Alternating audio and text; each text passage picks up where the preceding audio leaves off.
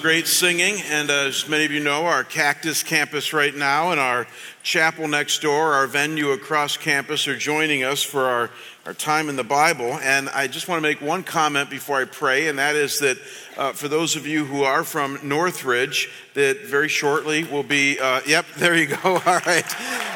You're clapping for yourself. God bless you. And we're really fired up that you're here. And I wanted to make a comment about this merger that I think I've been making for the last year, but I want to just continue to hammer home because it's so important. And that is that it really has been a God-led venture, our Better Together with Northridge. When it first started, about a year ago, we were very tepid about it. I was. In fact, so tepid that the pastors didn't even get involved. It was just a couple of board members talking to board members. And that was kind of our value early on. And then as things progressed, we brought the pastors in. But each step of the way, I cautioned our guys from getting too excited, and that this has to be a God thing, and we prayerfully submitted it to the Lord.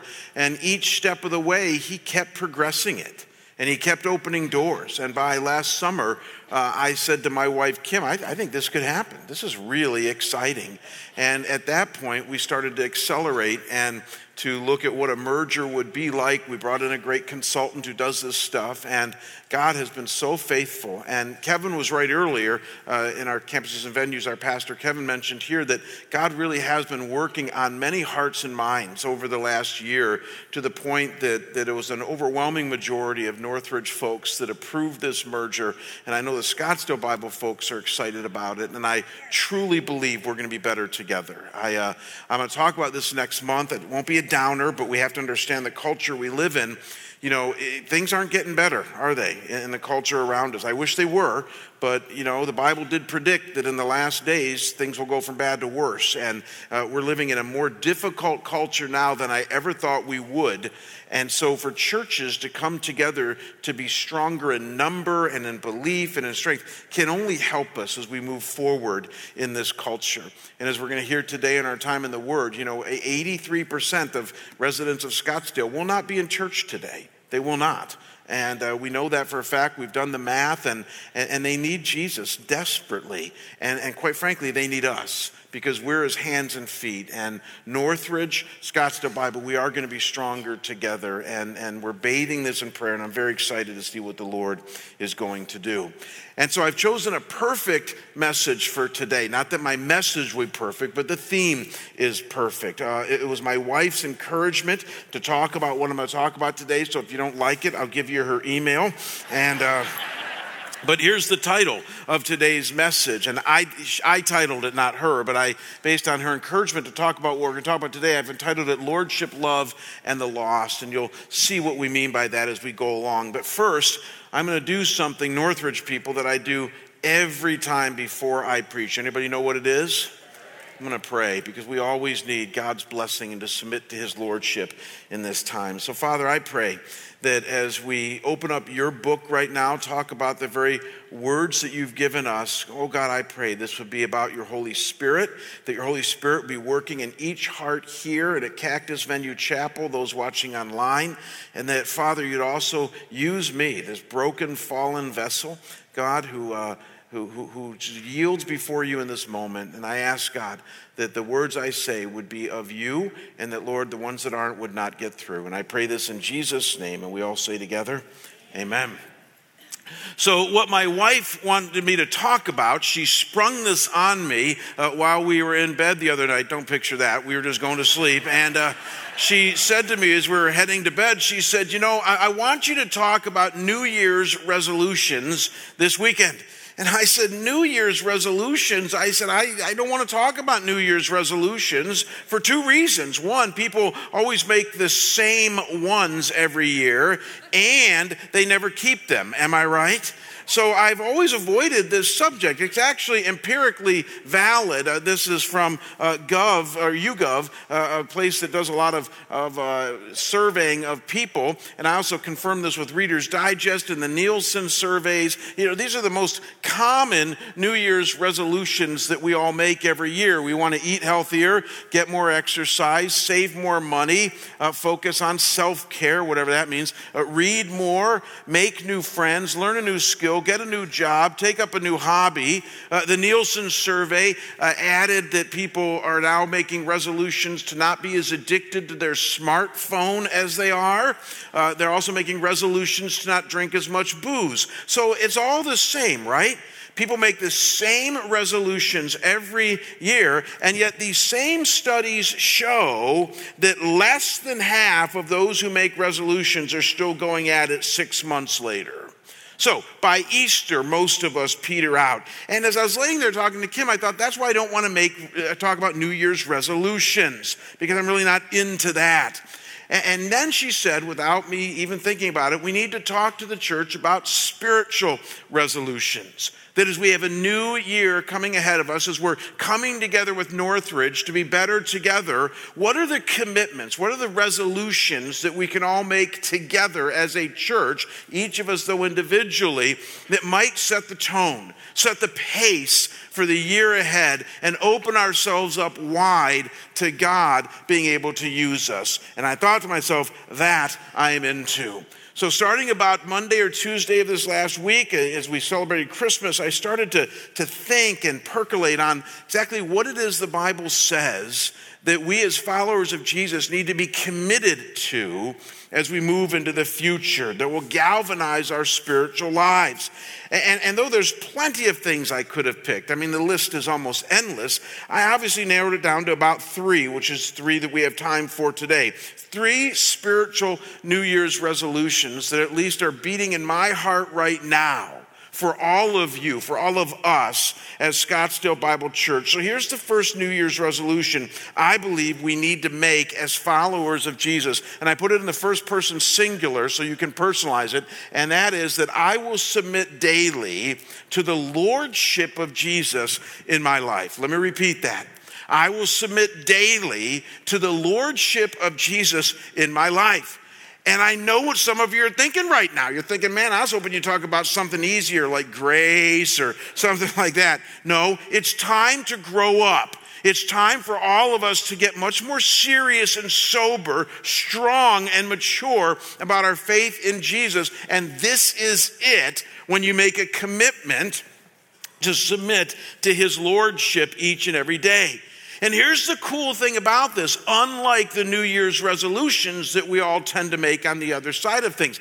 And that is that this is a choice that we can make. You truly can make this choice. It's not nearly as difficult and complicated as many make it out to be. You simply wake up each and every day, and before your feet even hit the ground, you think of God, you think of the Lord, and you say to him, I give you the right of way in my life today, Lord. I'm going to submit to your leadership and your lordship in my life. And then you just go through your day with that kind of faith.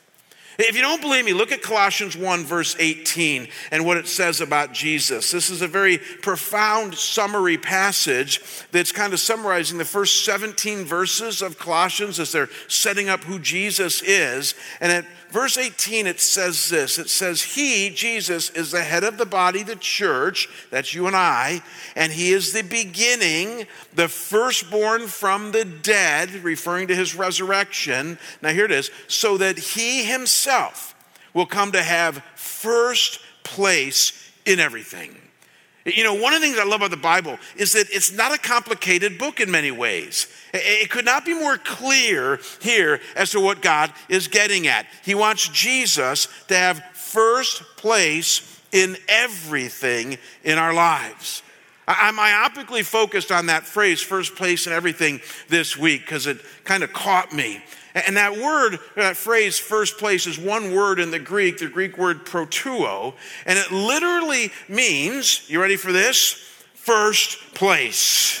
It pictures back in the days of the Greeks and Romans like a academic institution where you had the head of an academic institution, or the Socrates or Plato or whatever it was. That was the first place guy. And then you had the Greek games, the sports, and you had somebody that would be the best, somebody who's in first place. In today's world, it would be the CEO or the chairman of a board. Just think in your mind of something that you can tangibly understand in which there's one person who's in first place. That's the idea behind this word. And they're saying that Jesus needs to be that in your life. That before everything else, that's all we mean by his lordship, that his leadership, his first place status is cemented. And notice that it says everything. I do this with you guys often. That word means everything. But let's fill in the gaps. It means your marriage, your parenting, your job, your hobbies, your relationships, your entertainment choices, your dreams and ambitions. Watch this. Even your dashed dreams and your failed ambitions. He wants it all. He wants you to live your life as an open book to him, in which he has sway, he has say over the things of your life. And again, I said this earlier, and I can't hammer this home enough. This is not a complicated or difficult choice. It's really not. And I don't even find this a very difficult thing to do. It's a relatively easy thing to do, believe it or not, to just go throughout the day and ask yourself, is he on the throne or am I on the throne? Is he on the throne?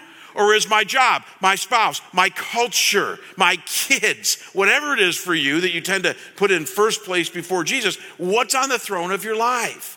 And just simply to repent in that moment and say, I'd rather have him be my Lord, him be my leader. You just practice doing that each and every day. And before you know it, he becomes Lord more and more of your daily routine.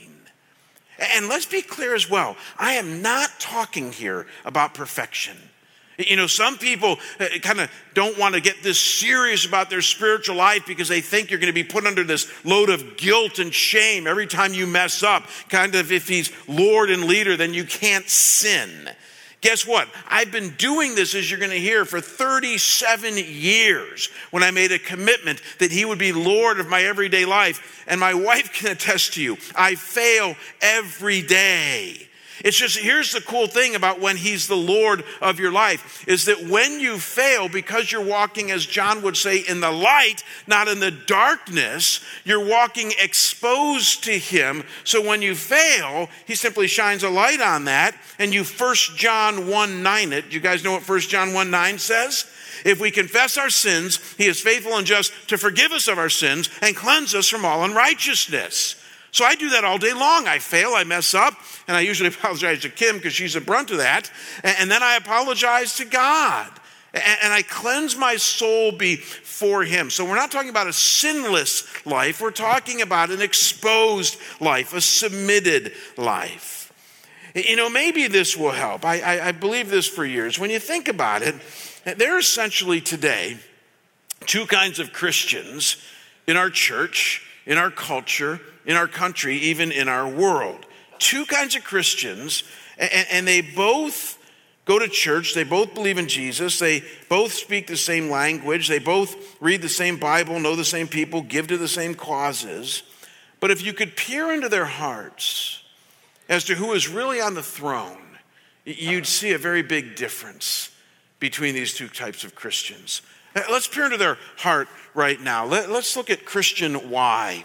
Christian Y has, like we all do, about 8 or so areas that round out his or her life. They have an intellectual thought life of the things that come in and they think about and process and develop their worldview from the books and the magazines and the articles and the conversations they have. They have a family in which they're interacting with. They have a job, work that they go to and do their thing. And they have a community that they live in, whether it's an apartment, a condo, or even a HOA, a house. They have relationships in their life in which they're interacting with people and making friends. They have, obviously this is America, a financial aspect to their life. their savings, their debt, their retirement, whatever it is. They have hobbies. Might not be piano for you. It might be biking or hiking or sewing or something like that, but we all have things that we love to do. And then because you're a Christian, you have church.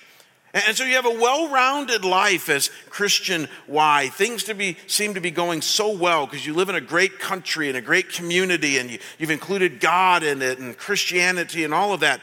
But at the center of your life, the one calling the shots is you. That's why we call this Christian why.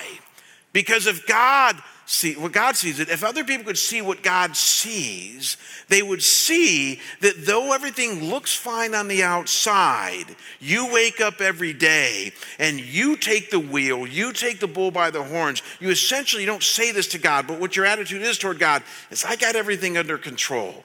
If I need you, I'll let you know. And I might check in by about noon when I pray for my lunch or when I need help with this decision, but other than that, I'm doing just fine, God. And that's the way so many Christians function. They are on the throne. They are in control of their lives. And we think everything's fine. Larry Crabb, by the way, calls this good enough Christianity.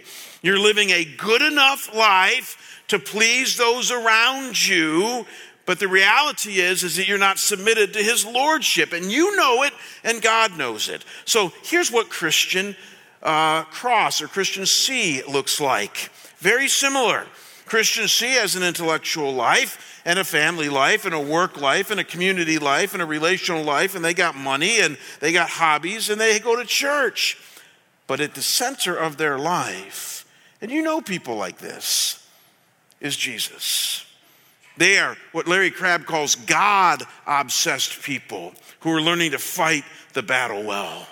These are people who have made a decision in their life, the same decision I'm asking you to make today, to submit each moment of each day as best you can. We're not perfect, to the lordship of Jesus Christ, to his leadership, and consciously to yield the right of way to him each moment of each day. Got a business decision you need to make? You yield that one to the Lord. And having a rough time with your spouse, you yield that one to the Lord. Kids taking stupid pills again, you yield that one to the Lord. You're interacting with your neighbor and you're wondering, wow, how can I have even a spiritual conversation with them if that's even on your radar? You yield that one to the Lord. And in just having a yielded heart to the Lord, watch this, these things start to become, at least for you, very different. You start to think differently and relate differently and see your job differently and your community differently. Your relationships start to take on a new wonderful edge. You approach money differently. And though you still look very similar on the outside, on the inside, where things matter most, something is changing. And as I wrote about in my book last year, joy just might start to well up in your life in a way that you never thought possible. And here's the deal when it comes to his lordship, and I don't mean to make this a downer, I really don't, but this is reality stuff for all of us. And that is that only you know if he is Lord of your life or not. Does that make sense to you? It's so easy to fake. How do we know it's easy to fake? Because I do it more often than I want to. There are times where I'm living in silent rebellion to God, stubborn in my heart against some things that he's trying to do in my life. And yet then I'll meet Gil. I'm here in church. And I'll say, hey, Brother Gil, how you doing today? Oh, and the joy of the Lord looks alive in you today. And I'm doing well too. And what did I just do? I faked it until I try to make it. The only problem is I'm not making it very well. And Christians do that all the time. We fool each other into thinking that we're more spiritual, that we're doing better than we really are. And God is nauseated at that. He'd rather have us at least be honest about where we're at, which is the kind of community we've developed here, but then also each be striving for a level of lordship in our lives in which Jesus truly has his way in our lives each moment of each day. You know, many of you know I became a Christian, having not grown up in a Christian home, almost 40 years ago. It'll be March 11th, 1981, that I accepted the Lord. And that date is written for me, as my friend Dave Hall and I have talked about. I mean, it's a date that I know because I was living in darkness. I was living a very decadent and rebellious life, and I was a junior in high school, and somebody explained the gospel to me, and boom, made sense to me. I mean, God forgiving my sins and wanting to walk with him and Jesus my Savior. So I accepted the Lord that night, clearly, March 11th, 1981. But there's another date that you guys don't know as much about. The date is November 23rd, 1982. And if you do the math, November 23rd, 1982 was about 2 days before Thanksgiving, 1982, 20 months after I accepted the Lord. You're wondering, why is that date important?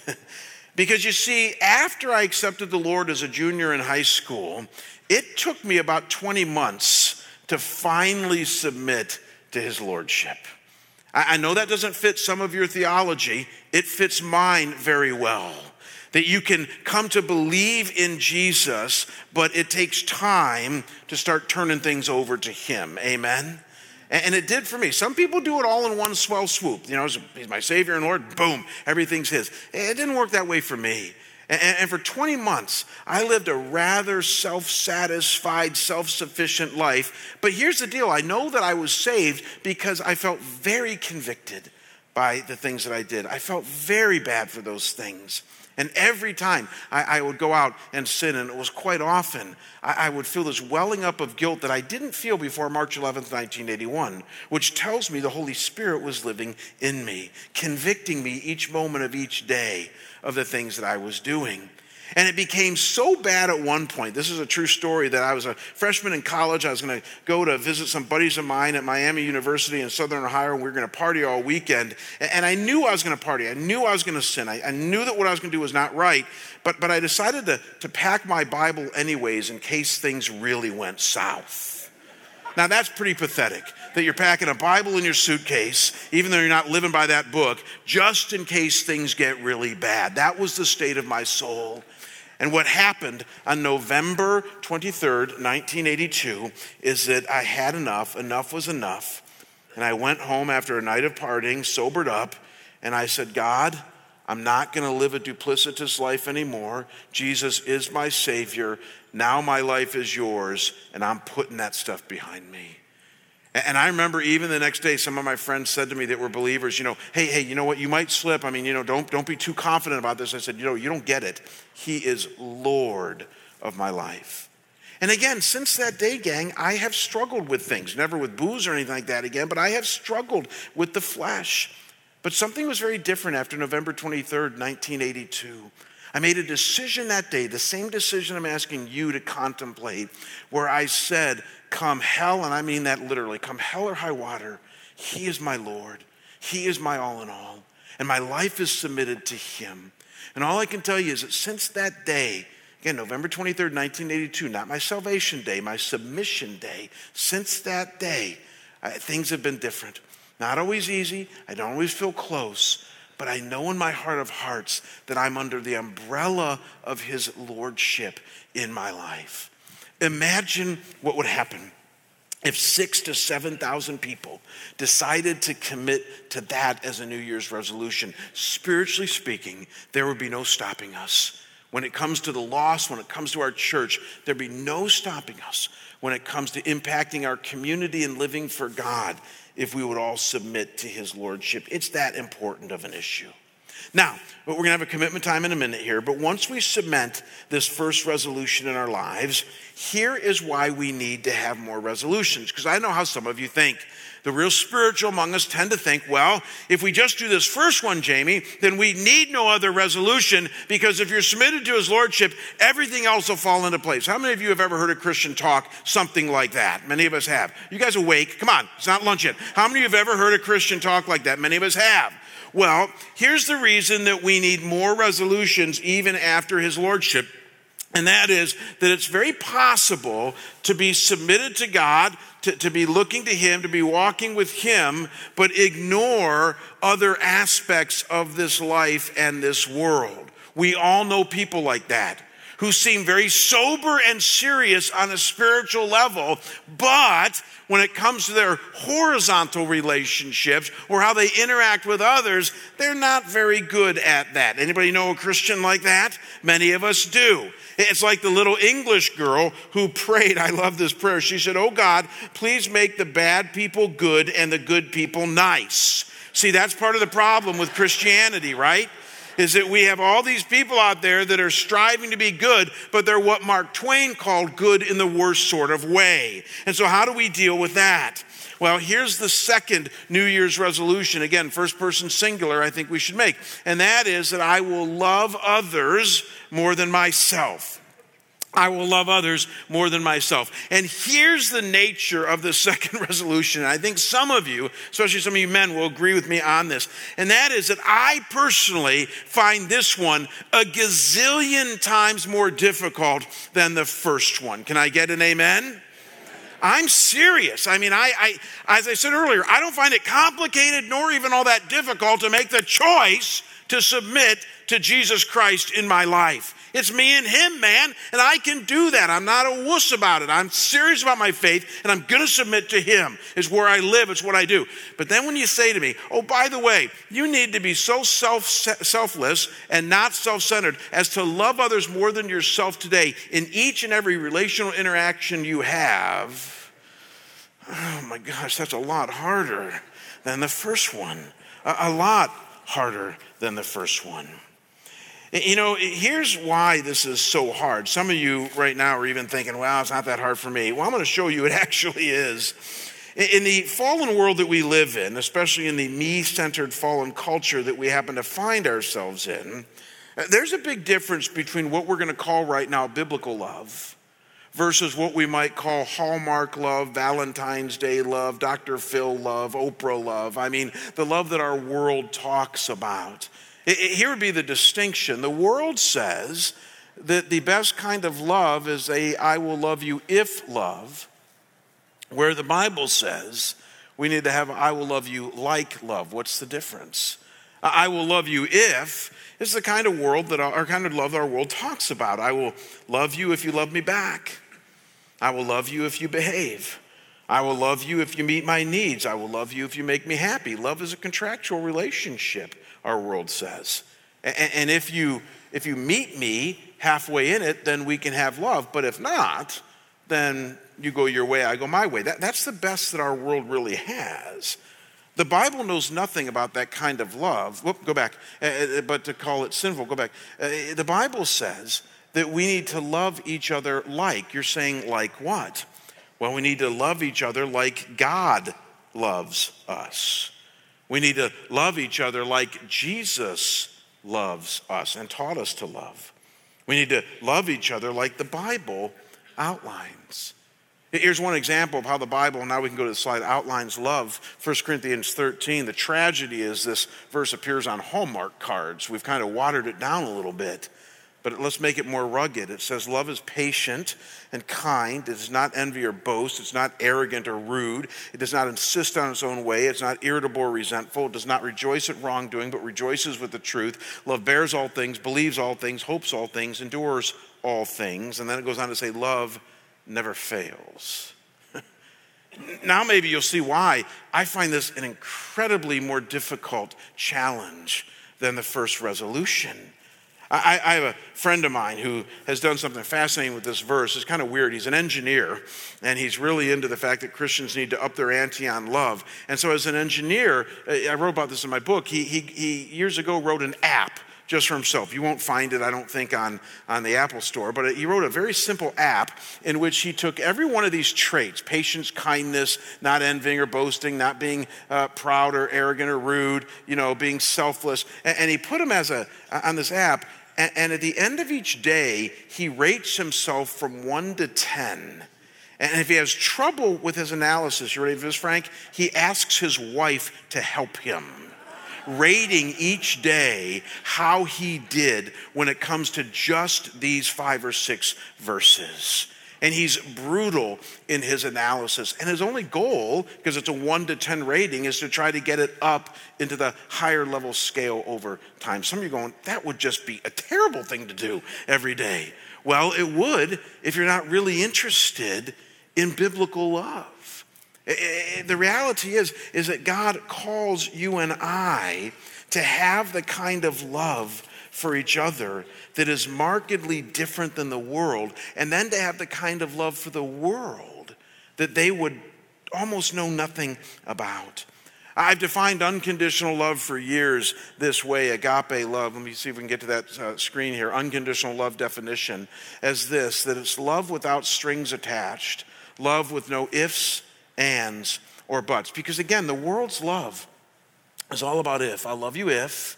I love you and you do this. I love you, but if you do this, I won't. See, that's the world's type. The Bible says we need to love each other and then the world in an unconditional way. And just so that we're clear, gang, this was such a radical departure, even from the Greco-Roman world that Jesus appeared in, that Jesus described it this way when he first gave us this commandment to love. He said, "A new commandment I give to you, that you love one another just as I have loved you. You also are to love one another. By this all people will know you're my disciples if you love or have love for one another." I've wrestled for years what Jesus means by a new commandment. I mean, if I was one of the disciples back then, I'd say, come on, Jesus. The Greeks and Romans believe in love. They've invented 4 words for it. The Old Testament talks about love. I mean, they pine away the virtues of loving kindness all the time. So how can your command be a new command? And the answer is relatively simple. And that's that Jesus was upping the ante on the kind of love that he wants from his followers. Namely, and this is our resolution, that I will love others even more than myself. And again, I don't think any of us will ever be perfect at that. But that's the kind of love that will change hearts. That's the kind of love that brings healing to people's lives. That's the kind of love that when you're loved that way, you never ever forget it. This was a rather difficult week for our church. Many of you don't know it because the office was closed, but our pastors were not closed. They are always on. And this week, I don't know why this happens at Christmas time at times, but we had 3 tragedies in our church this week. We had a suicide, and we had one of our saints go home, an older saint, and then we had a 40-some-odd-old father who was out hiking that had an accident. You might have read about it in the news, and he passed away from a hiking accident, and this family's in our church. So it was a real rough church, rough week, keeping our pastors busy. At one point, I was texting the wife of the husband who passed away and just checking in to see how she is doing and what more we could do as a church for her. And she essentially texted back, said, "I'm doing okay," and then gave me a line that I wrote down because it was so meaningful about what's happening around this place. And that is that she said, and this is a quote, "My SBC family is amazing." Because even in the midst of tragedy, I mean, awful tragedy, somebody going home to the Lord way too young, she felt the love, the surrounding, the care of the body of Christ. And here's what you need to know, gang. That's the way it's supposed to work. It doesn't always work that way. We're not perfect. But that's the way it's supposed to work. That you and I are supposed to go through difficult things in our life. Death, a divorce, a kid who disappoints us greatly, financial difficulty, you name it. Think about the things that we happen. And we don't go through those being judged or harassed or shunned. We go through those being loved in a way that the world knows nothing about. And when that happens, you're going to be tempted to text your pastor and say, "My SBC family is amazing." Because that's the kind of love that God is after. Dream with me about what would happen if our church had the commitment to love each other and then love the world more than they do themselves. Now, you might be able to see now why these New Year's resolutions are the ones that matter and the ones we can do. Jesus is Lord, others as the priority with our love, and then 1/3 and final one. Again, there's hundreds I could give you, but 1/3 and final one that I think will matter greatly for where we are as a church right now, moving into 2019, and that is, again, first person singular, I will develop a heart for the lost. I will develop a heart for the lost. You're saying, what do you mean by that?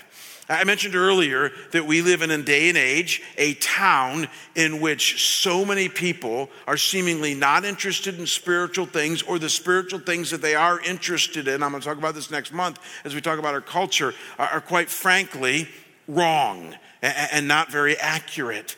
And so there are a lot of people in culture today that the Bible calls lost. It's not my term, it's the Bible's term. Jesus talked about this all the time. Look at one of the stories he told in Luke 15. It says, and he, Jesus, told them, the religious leaders of his day, this parable, saying, what man among you, if he has 100 sheep and has lost one of them, does not leave the 99 in the open pasture and go after the one which is lost until he finds it? And when he has found it, he lays it on his shoulders, rejoicing. And when he comes home, he calls together his friends and his neighbors, saying to them, rejoice with me, for I found my sheep, which was, say the word with me. See, Jesus is making a point here. He's saying that I'm the shepherd, meaning him, and that I have sheep, meaning creation. Trust me, I've studied this passage backwards and forwards. And that there are some of my creation, it's a lot more than just one, but for this story it's one, that is lost. And what he's trying to communicate here are these three things. He's trying to communicate that something of great value is lost, my creation, those that I made and loved, but are living rebellious lives. And that there's an all-out search that God is on for what is lost. And that when that thing is found, or when that person is found, there's a huge celebration when what is lost is now found. And here's what you need to grab onto, kind of the last little exegetical piece of our day. And that is that when Jesus first told this story, you got to kind of put yourself in a first century mindset. Everybody and their brother had sheep. You'd use them for wool, you'd eat them, you'd sacrifice them. I mean, sheep were like dogs today. I mean, they were just all over the place. And most people didn't consider them that valuable. So when Jesus adds value to the sheep, and then says there's all-out search to find it. And then when he finally says, and he called all his friends and neighbors and had a celebration, people are going, this is a stupid analogy. I mean, honestly, it'd be like today. Here's the analogy today. Me saying that I have this valuable cell phone and that I lost my cell phone and I went on an all-out search to find my cell phone. And when I finally found it, I called all my friends over to my house and I said, let's have a party because my cell phone, which was lost, is now found. You'd go, that's a dumb illustration, Jamie. But that's exactly the illustration Jesus gave here. Why? Because he knows that there are many of us that look at 7 billion people in this world and we do not care that they are lost. We do not care that they are bound for a Christless eternity. We see them as just one of many numbers, like a sheep or a cell phone. He's trying to say heaven does not see them that way. Heaven sees every lost person as mattering to God. Heaven's eyes, though, are on us this morning in Cactus Venue and Chapel. Heaven's eyes are on you. Do you realize that heaven wants to celebrate not the fact that we sing songs, not the fact that you guys heard a really good sermon today, not the fact that you made it to church. All those are good things. What heaven really wants to celebrate, and this is what the church's mission is for a lost person to come home to God, for God to find the lost ones. And here's the cool thing. He wants to use us in the process. And that's why I said earlier that we are in the most prime position. I've been here, I'm on my 12th year here at Scottsdale Bible Church. Guess what? There's not been a time in the history of my tenure with you guys as your pastor in which we are more primed to reach lost people, to have God use us than we are right now. Northridge has now combined with us. We have 3 campuses, 3 venues on this campus. You're going to see in a couple of weeks we've created some space. But I beg you, please don't fill that space with somebody from Redemption Church or somebody from Christ Church of the Valley who's already saved, who already knows the Lord, and you convince them that your church is better than theirs. Please do not do that, because there's nothing in our mission or vision statement about that. Our mission and vision is win, build, send. We want to win people to faith in Christ, build them up in the faith, and then send us each out to be winners and builders. And all of you have influenced that way. And so if ever there was a time, and we're going to do a special series next year on the fall in January, just outlining where culture is in light of the fall. It's going to be super friendly to those who haven't been in church in a while. But if there's a time for you to invite somebody to church, now is the time to do that. We have about 5 minutes left before we are going to release you back into culture. And before we do so, I want to engage right now in a time of commitment. You're saying, well, commit to what? John Ortberg coined a great phrase years ago when it comes to New Year's resolutions. I love this phrase. He said, habits eat willpower for breakfast. Do you understand that? Habits eat willpower. What he's saying is that most of us approach the things we want to change in our life with willpower. We're kind of like Dorothy trying to get back, from Oz. I think I can, clicking our heels together. And Ortberg says you're not going to ever overcome things by willpower. Every New Year's resolution shows that. No, you're going to overcome it through a habit, developing a daily practice that you ingrain into your life. And over time, as you practice these things, they will become habitual, and habits eat willpower for breakfast. So here's the 3 habits I'm asking you to consider today. I'm asking you to make a habit of submitting to the lordship of Jesus every day into your life. I'm asking you to make a habit of striving to love others more than yourself. I'm asking you to make a habit to develop a heart for the lost in our community. See, I think if we have as a church these 3 habits, there's no stopping us. We've made ourselves wide open to God in a way that will deeply matter and allow us to be deeply used by Him. So here's what I want to do as we wrap up today. I want us all to do a little bit of business with God ourselves. And yet I want to know how to pray intelligently for you. So I want every head bowed here right now. Every head. Don't worry, you're going to stay in your seat. Every head bowed here right now. Cactus, Venue, and Chapel. Even those of you online, bow your head right now, please. And we're going to approach the Lord together as a church, but also individually. And so let me know who and what I'm praying for. If you today are going to commit to the lordship of Jesus in your life, I want you to raise your hand where you sit right now. Praise God. If that happens, there's no stopping us. You can put your hand down. If you resonated with this idea of love like I do, where you realize you have great capacity to love more in a self-centered way, in an other-centered way that can turn heads and bring healing, raise your hand right now for those of you who need prayer when it comes to love. Good. You can put your hand down. And then lastly, what touches the heart of God more than anything else, this idea of a lost person being found by Him. If that is a commitment of your heart, that you will develop more of a passion for the lost as we move forward as a church, raise your hand right now, please. Okay, God bless you. Okay, every hand down, every head bowed. Let's go to the Lord in prayer. God, I believe this is a very holy moment here at Scottsdale Bible Church, in the worship center, in the venue, in the chapel, and Lord, certainly those watching online and at Cactus Campus. God, I pray that as we come before you right now, each individually, but also together as a whole, that you would hear the cry of our hearts, that you would honor the commitment that we are making here today.